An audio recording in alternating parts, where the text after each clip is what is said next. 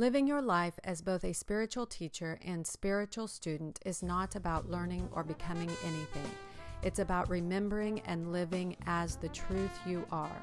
With deep conviction and enthusiasm, Reverend Randy Fickey guides and encourages others to go within to their intimate space to find their infinite truth. Welcome to I Am Spirit Creating. Today is December 29th, 2019. 2019, I get to still say that. And our daily word today is strength. Through spiritual connectedness, I find my strength. Can you say that with me? Through spiritual connectedness, I find my strength. Knowing that I am a member of the human family and belong to a greater community of faith awakens my inner sense of spiritual strength and spiritual power. James Dillett Freeman, former director of Silent Unity Prayer Ministry, once described redwood trees as the perfect metaphor for the shared spiritual strength. You know you will never see a redwood standing alone. It takes several of them to intertwine those shallow roots to remain standing. Redwoods are like us, I suppose. They find their strength in community. Redwoods are a lot like us, I suppose. They find their strength in community.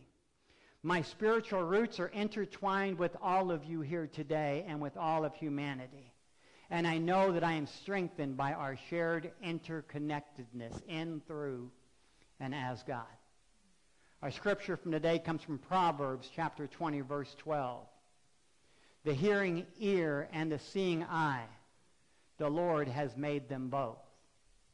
The hearing ear and the seeing eye, the Lord has made them both. I invite you to prepare for a time of meditation. Won't you help to sing these songs of freedom? For they're all you ever knew, all you ever were, all you ever will be is freedom and free when you know the Christ within you. I used to think that Bob Marley said, emancipate yourself from mental freedom, for none but ourselves can free our mind. And I realized that he did not write those words. Those words came from an African-American writer by the name of Marcus Garvey. Marcus Garvey stood in front of a crowd of people, and during a speech, somehow, these words came from him. We are going to emancipate ourselves from mental slavery, because while others might free our body, none but ourselves can free our minds. The mind is our only ruler, sovereign.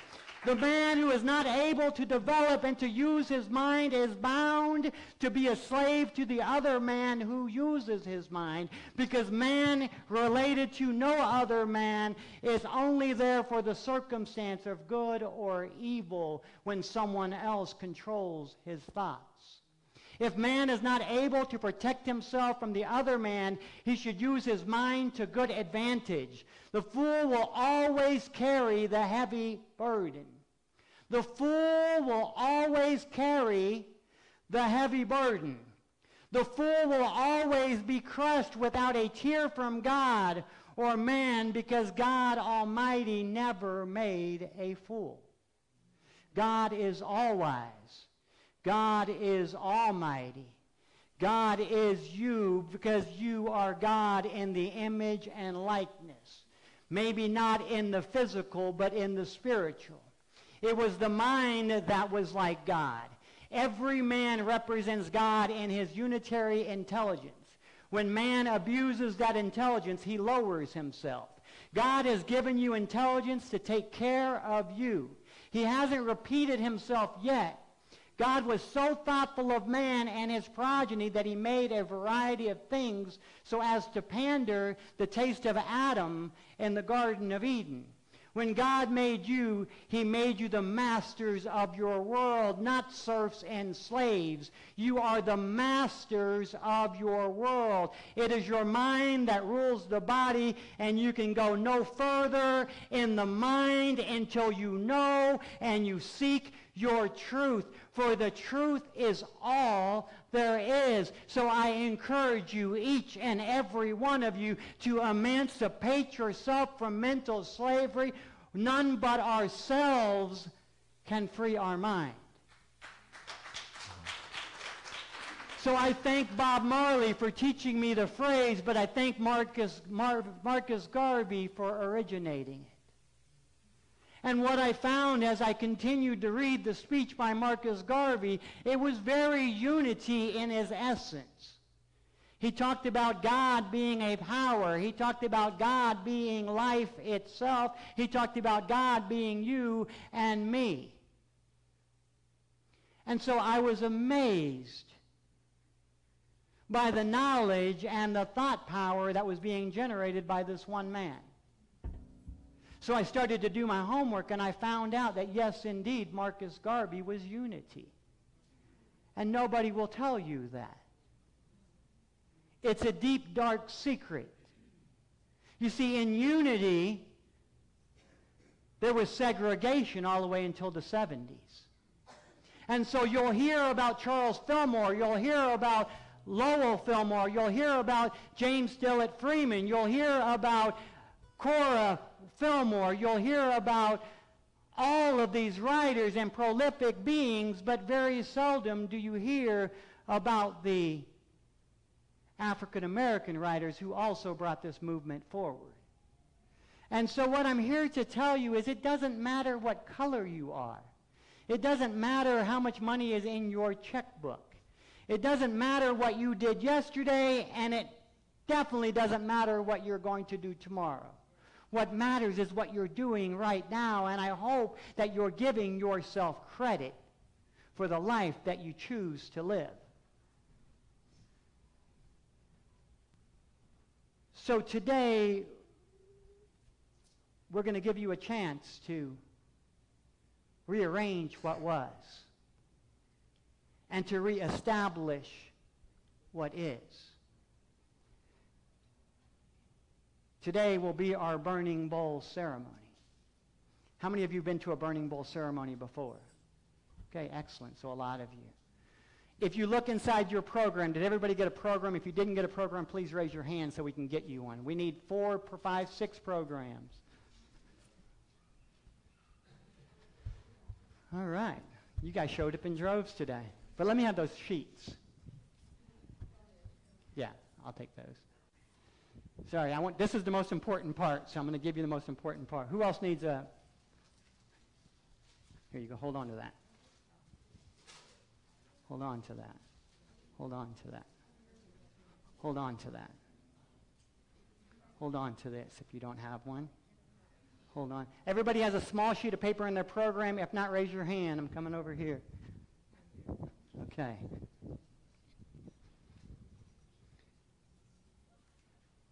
What you're holding in your hand is a piece of flash paper. Here you go. What you're holding in your hand is a piece of flash paper. Now, it is a small piece of paper, but it represents the essence, which is you. I'm going to ask that you hold on to this paper.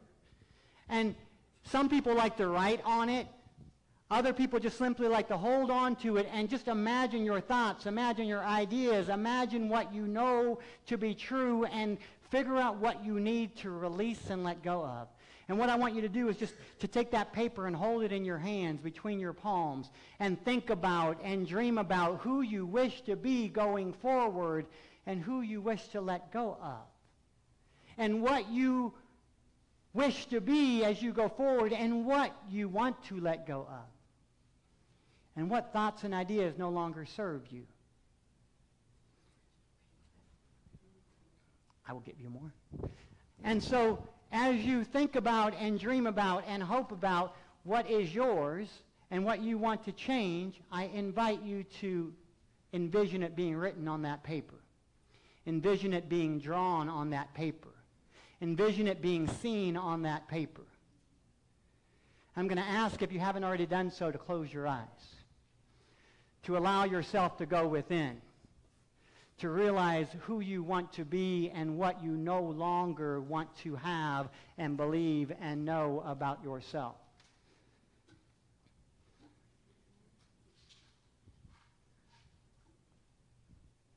And so you go within, and you find that still space. And you say, what do I no longer give power to? What will no longer control me? Who do I no longer choose to be? What will I let go of today, knowing it is for my highest good? What will I let go of today, knowing it is for my highest good? And if you want to write one word, or if you just want to imagine one word on that small piece of parchment paper. Because what's ultimately going to happen is you're going to walk up to the front and you're going to take your parchment paper and you're going to put it in the fire. And know that the paper will not burn you no matter how long you hold on to it. Because what I want you to do is I want you to watch the ashes that result from your paper as that which you no longer wish to carry is simply burned away and no longer belongs to you. So if you have something in your mind, I'm going to ask you to open your eyes. And if you're still thinking, I want you just to know that the right and perfect thing will come, and just bless your paper that when the right and perfect thing comes, it has already been burned and you've already given permission for it to let go. Because what normally happens after a burning bowl ceremony is we write down everything we think of and we burn it away, and later we say, oh shoot, I wish I would have wrote that or thought that. Just know that the symbolism of the ashes is a symbolism of how you can simply at any moment, at any time, without the parchment, without the fire, let go of what no longer serves you. So I'm going to play some music, and as you feel comfortable, I invite you to stand and to release and let go.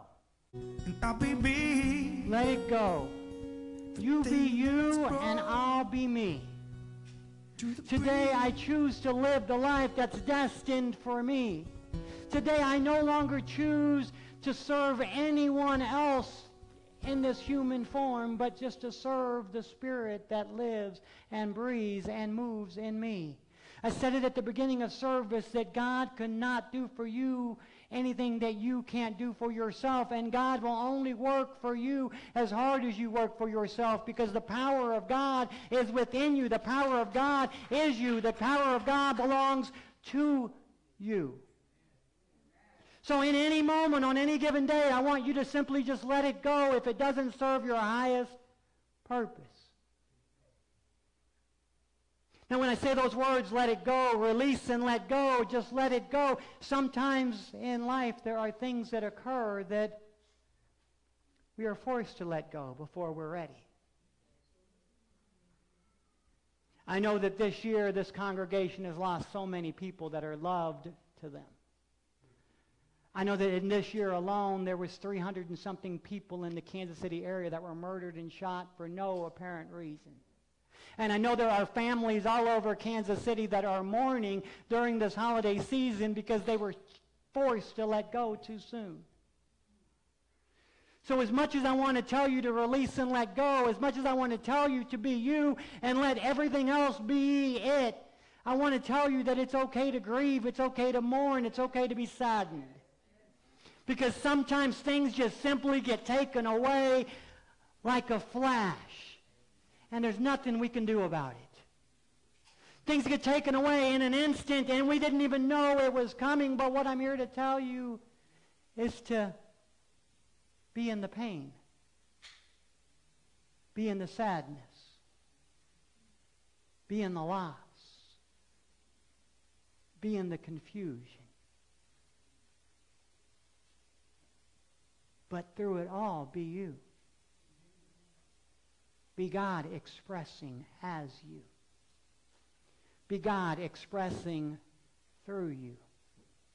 And allow God to work within you as you go through your grief and your loss. And so as we let it go, let us also remember that there are people that we wish were here. Each and every person that we may have lost in the last year, or as we move forward into the next decade.